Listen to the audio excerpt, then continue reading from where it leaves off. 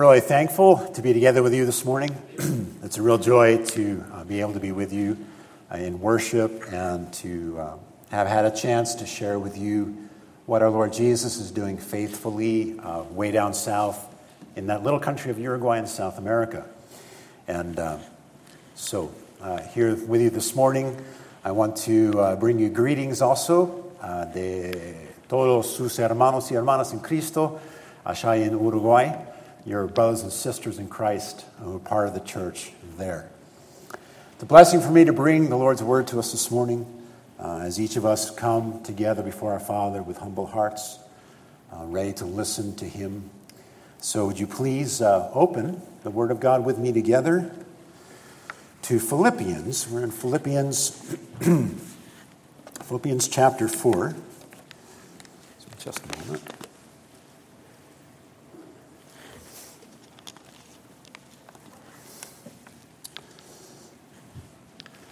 Philippians chapter 4, we're going to read verses 1 through 13.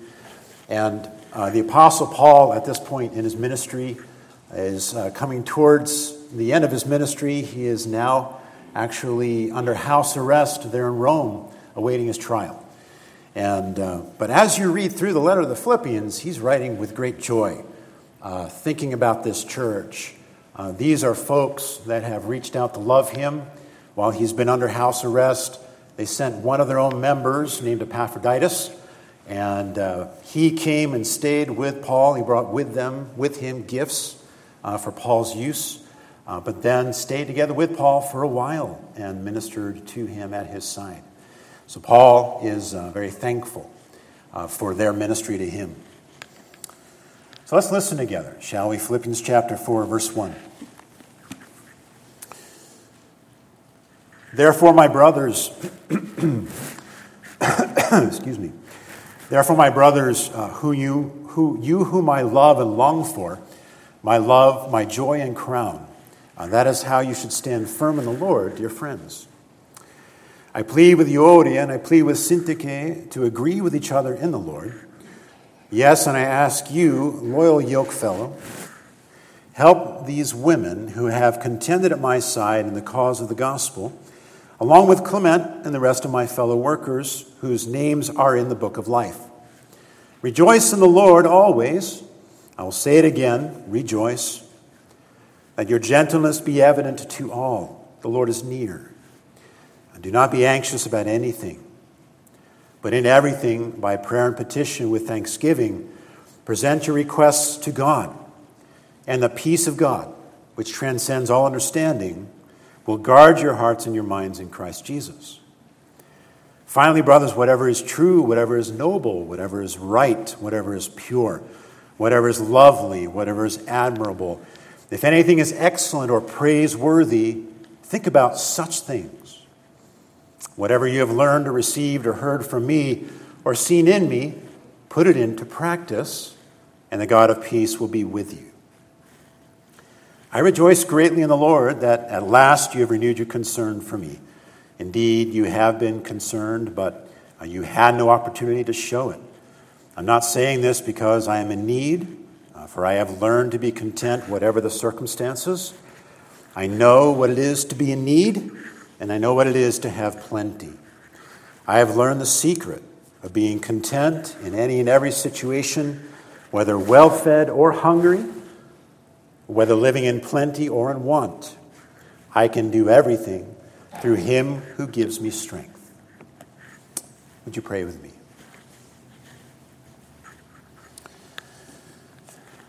Our Heavenly Father, we thank you that you are here and that you are gracious to open your word to us and to speak to us today. And we thank you, Father, that you are faithful to be at work in us, so that the good work that you've begun in us of salvation, that you are continuing on, even in this moment, as we're before you in your word, perfecting it, making us more like our Savior until the day of his return. So, Father, would you please work in us now? Fill us with your Spirit. We pray you would be work to change our hearts. In Jesus' name, amen.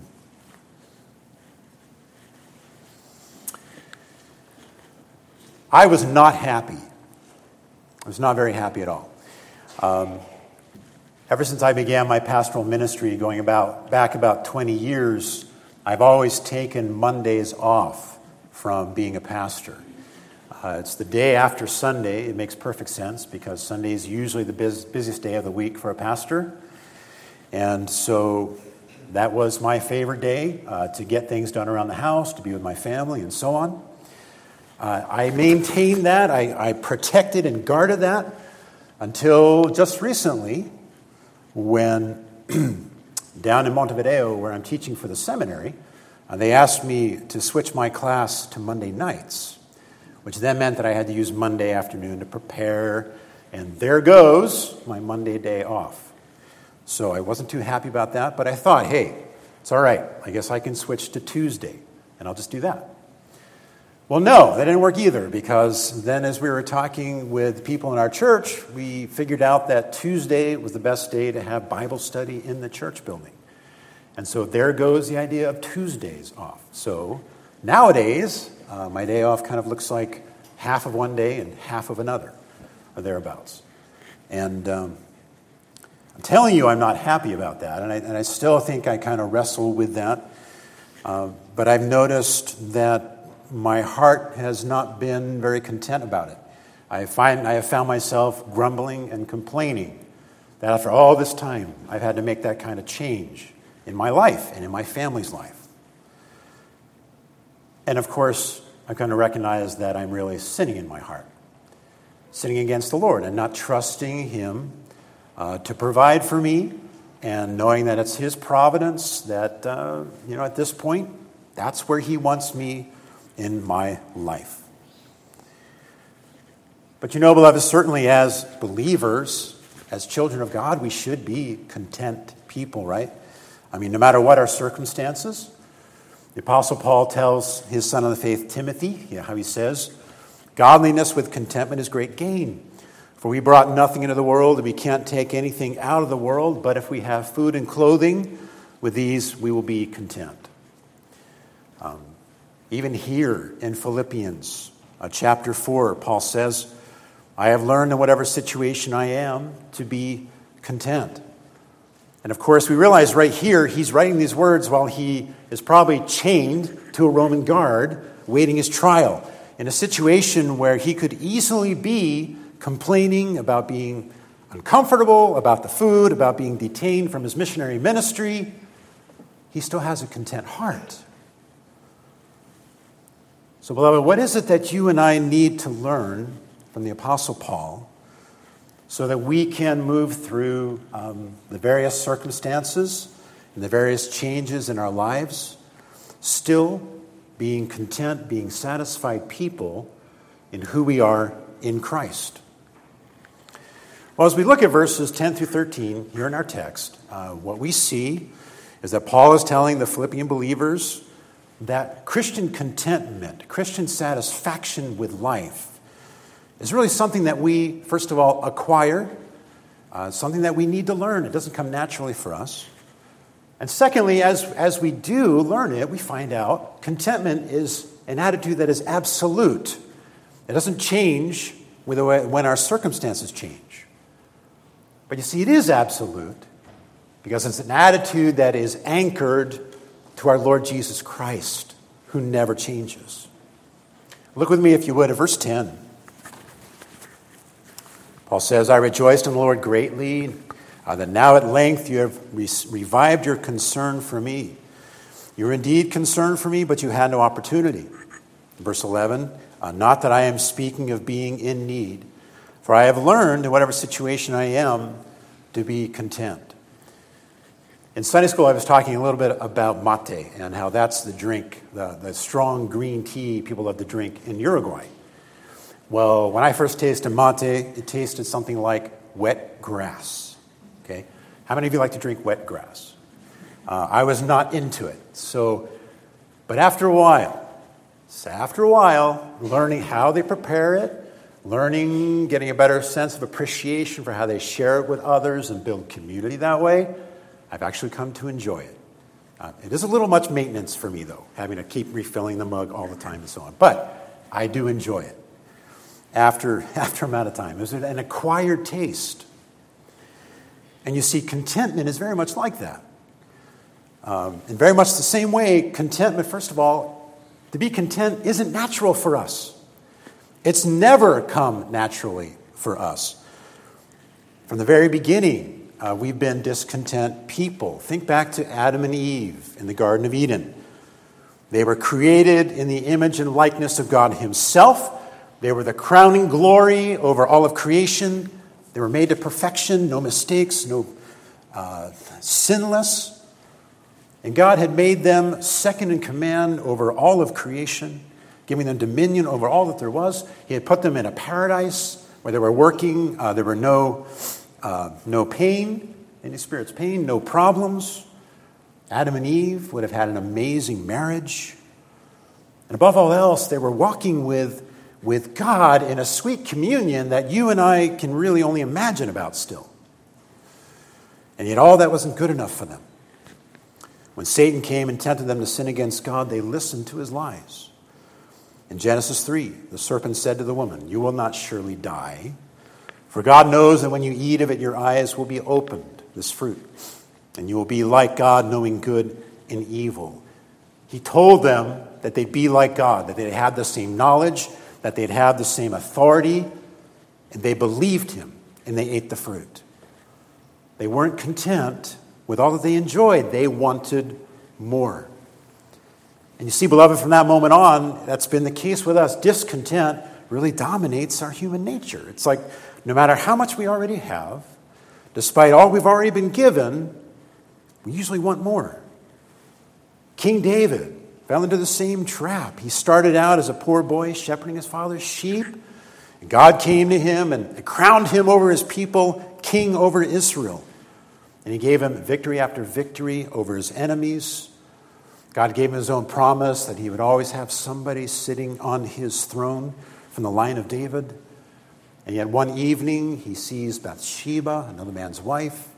He takes her for himself and then plots her husband's murder. But you see, David's heart is our heart too. If there's something that we really want, we must have it. Beloved, our discontent is really rooted in our heart's desires. If you would, keep your finger here in Philippians 4. Turn with me to James chapter 4. Just want to look at a couple of verses here because James puts this so well for us. He asks a couple of very pointed questions, he says. James 4, verses 1 and 2. What causes quarrels and what causes fights among you? Is it not that your passions, it's your passions that are at war within you? You desire and do not have, and so you murder. You covet and cannot obtain, so you fight and quarrel. You do not have because you do not ask. The truth of the matter is, beloved, that we all have desires. Many of them, true enough, many of them are sinful to begin with, like King David's. But certainly there are a lot of good things that we want. We want our young people sometimes, or that is, our young people really want to be good at sports. Or maybe they want to look good. Or maybe they want to make their parents proud. Or they want someday to be married and to have a family. They want to be successful. Right. All of those are really good things.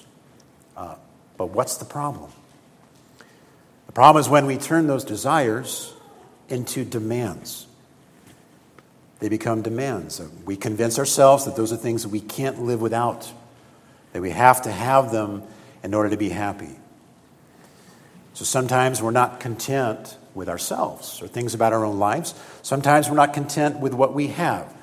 We like nicer clothing, we like a bigger house, we like a faster computer.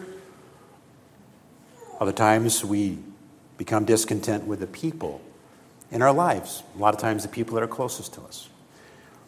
Parents want their kids to get better grades. Teens usually want their parents to treat them with more respect, like adults. Not that any of that is necessarily wrong, but when we start demanding what we want, what happens when we don't get it? Become frustrated, complain, we get angry, and we can really cause a ton of heartache in our relationships. The preacher Charles Spurgeon puts it like this: greed, discontent, and murmur are as natural to man as thorns are to the earth. We don't have to plant the thorns, they grow naturally. So we don't have to teach the man to complain. He complains quickly without any education. However, the precious things of the earth need to be cultivated. If we want to have the flowers, we have to have all the care of the gardener. Now, he says, contentment is one of the flowers of heaven. And if we want to have it, it has to be cultivated. And the Apostle Paul tells us exactly that he had cultivated that content heart. Look again at verse 11, the second part. Paul says, not that I'm speaking of being in need, for what? I have learned, in whatever situation I am, to be content. He even goes on to repeat himself in the middle of verse 12. He says, I have learned the secret of facing plenty and hunger, abundance and need. The Greek word that Paul uses here for learn is the word that's very similar to disciple, a disciple. And that's somebody that learns over time to put into practice what his master is teaching him, right? And so Paul had learned from all the experiences that God had given to him that he could be content whatever his experience. And you know, beloved, that's really how it works for you and me as well. Contentment is something that we learn, and it's an attitude that we cultivate. How do we do that? Well, look with me again. Back, just if you're back in Philippians 4, back up just a little bit with me, some of the verses previously to that. In verse 4, Paul's saying, rejoice always. Again, I'll say rejoice in our circumstances.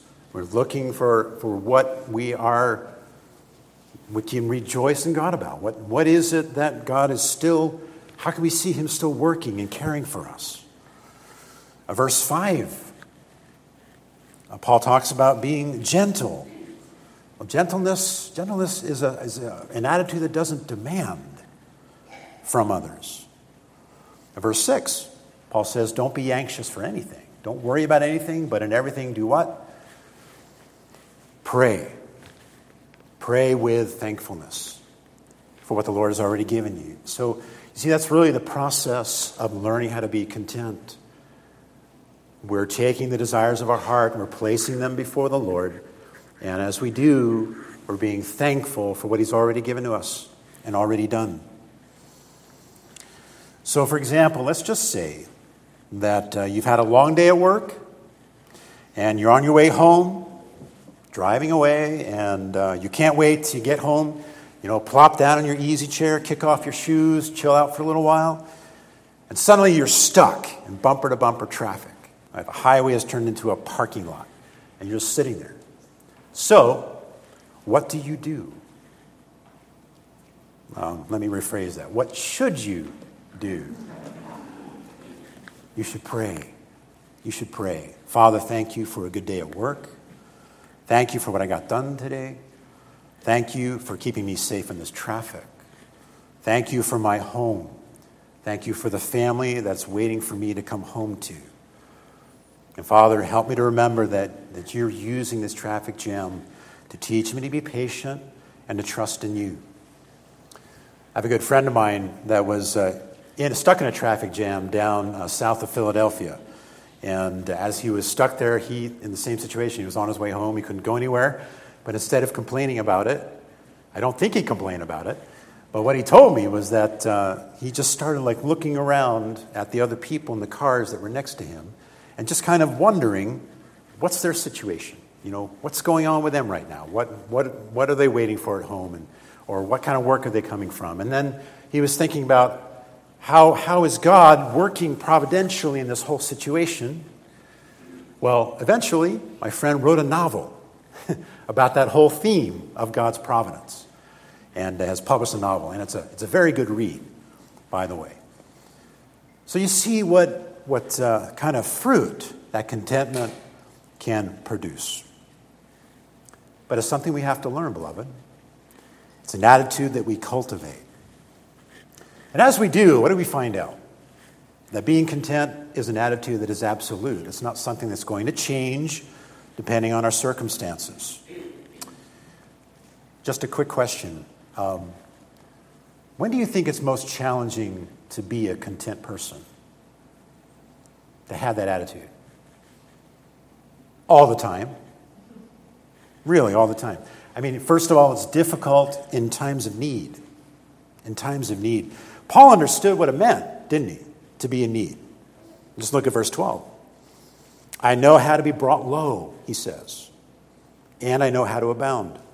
In any every circumstance, I have learned the secret of facing plenty and what? And hunger, abundance, and need.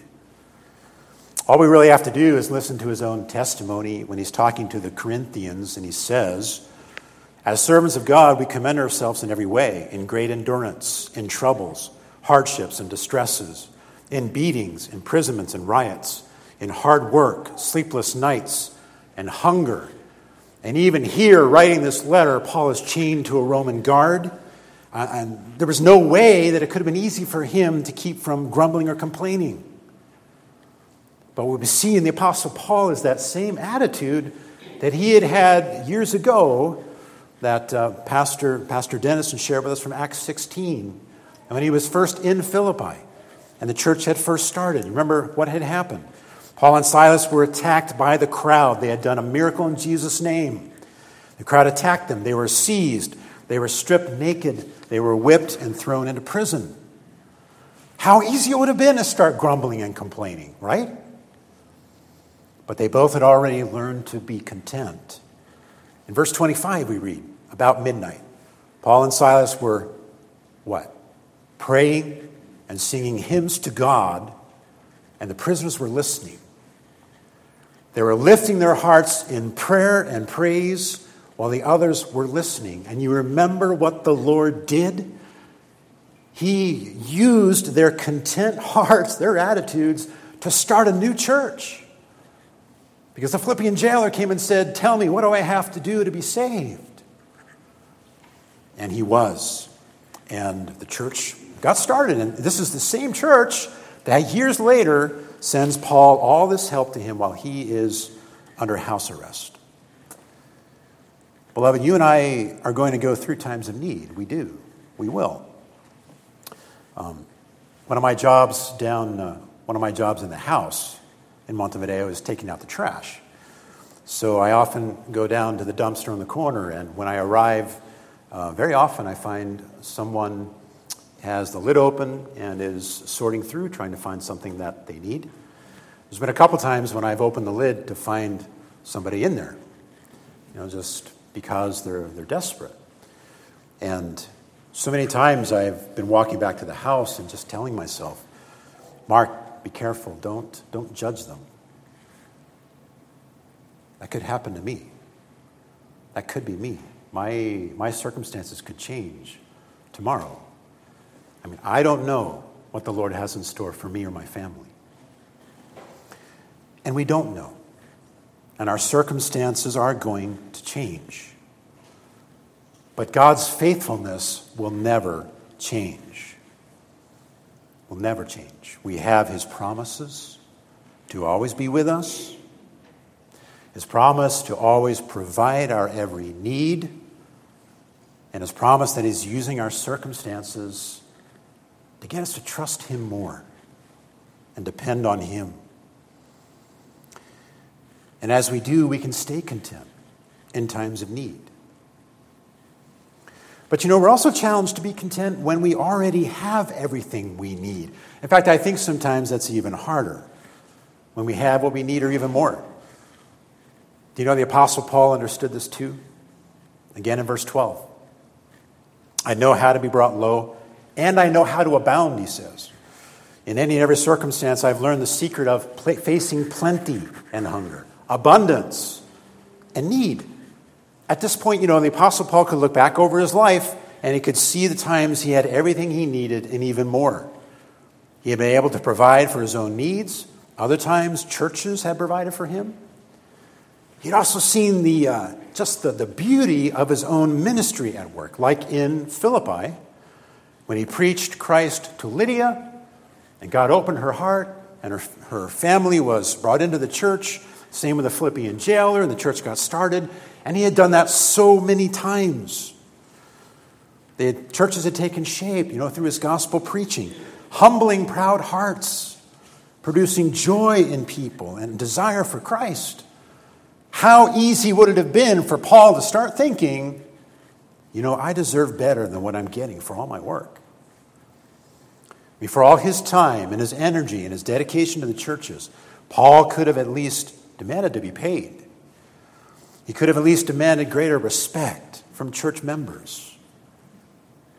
But Paul had learned to be content. He was satisfied with being the missionary that God called him to be. As a matter of fact, what Paul wanted more than anything else was to know Christ. To know Christ and to keep knowing him better.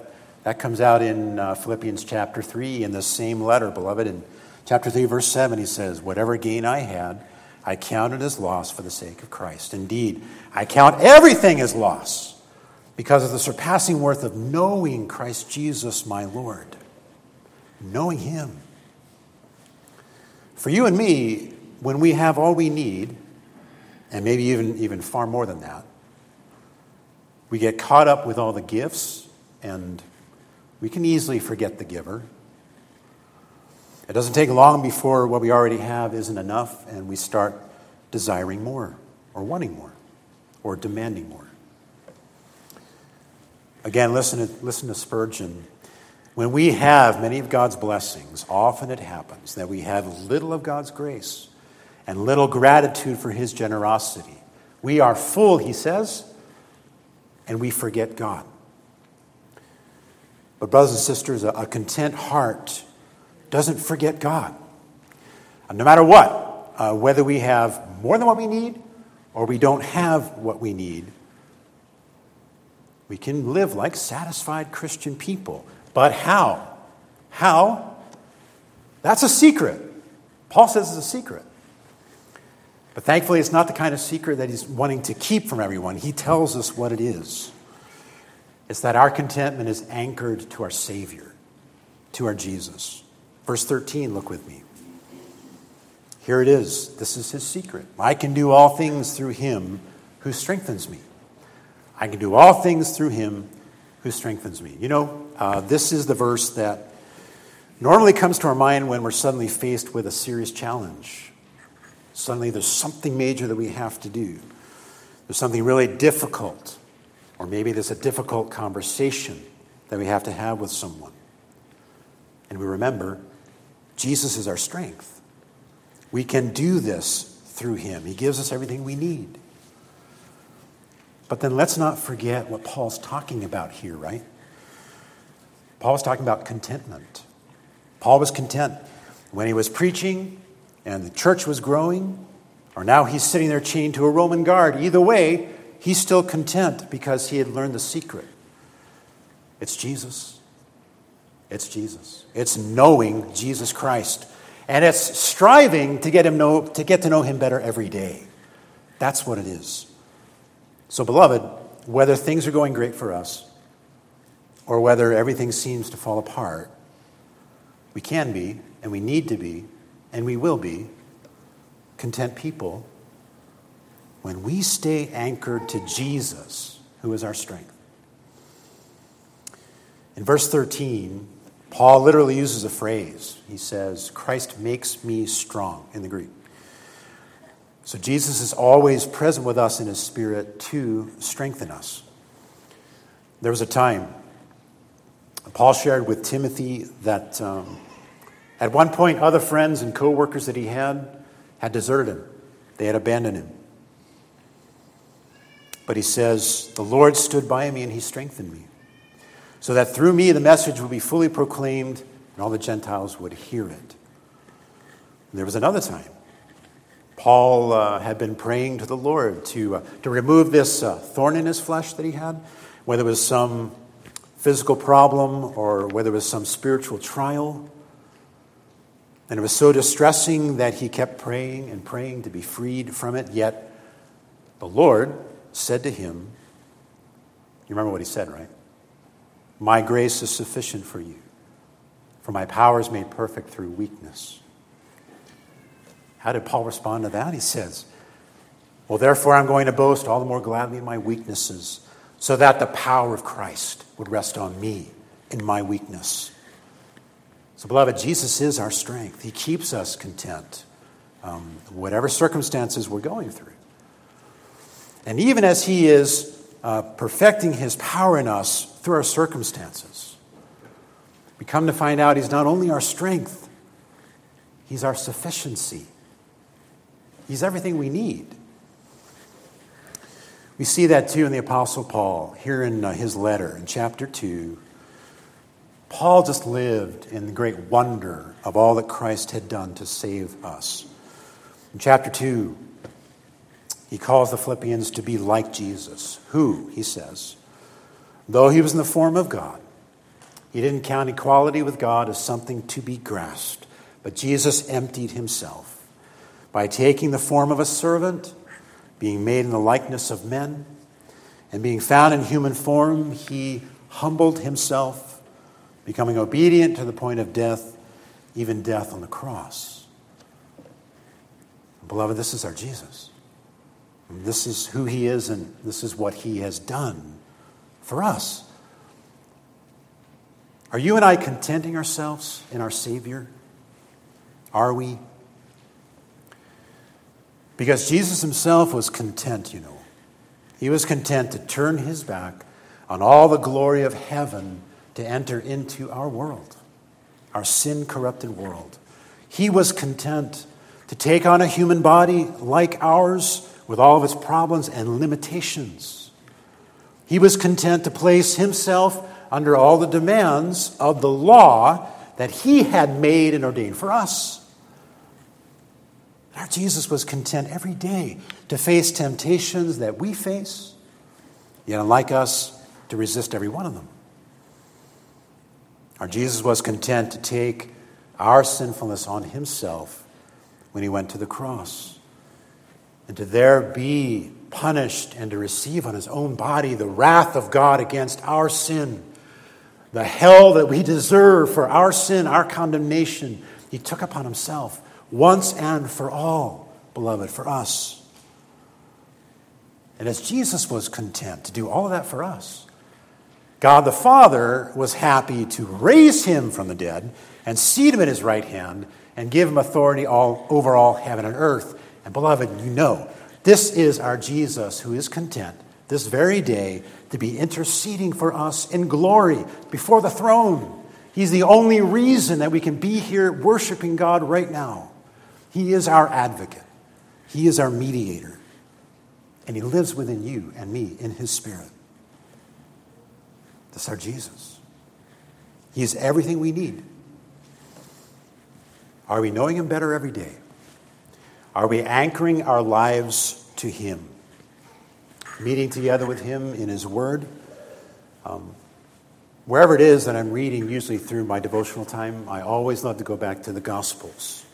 Going through the Gospel of Luke right now, just because that's where I can step into the sandals of the disciples and walk along with Jesus and see him with my own two eyes in that sense, and to see and to know his compassion, which, by the way, is the attribute attributed to Jesus in the Gospels more than any other attribute. His compassion. But to see also his wisdom, his faithfulness, his love, and his power. So are you meeting with him? Are you coming to him in prayer? Are you opening your heart up to him? You just need to know that there's really only one area of our lives that we should never be content with. And that's in our getting to know our Savior. We will always be getting to know him better. I believe even in glory, after he comes again, we'll still be getting to know our Savior even better than we do, than we will when we're resurrected. So we need to be looking to Jesus for everything we need. And that is so that we can say with the psalmist, when he was writing Psalm 73, and how he said, Lord, whom have I in heaven but you? There's nothing on earth that I desire besides you. My flesh and my heart may fail, but God is the strength of my heart and my portion forever. Beloved, that really is true Christian contentment. Let's pray.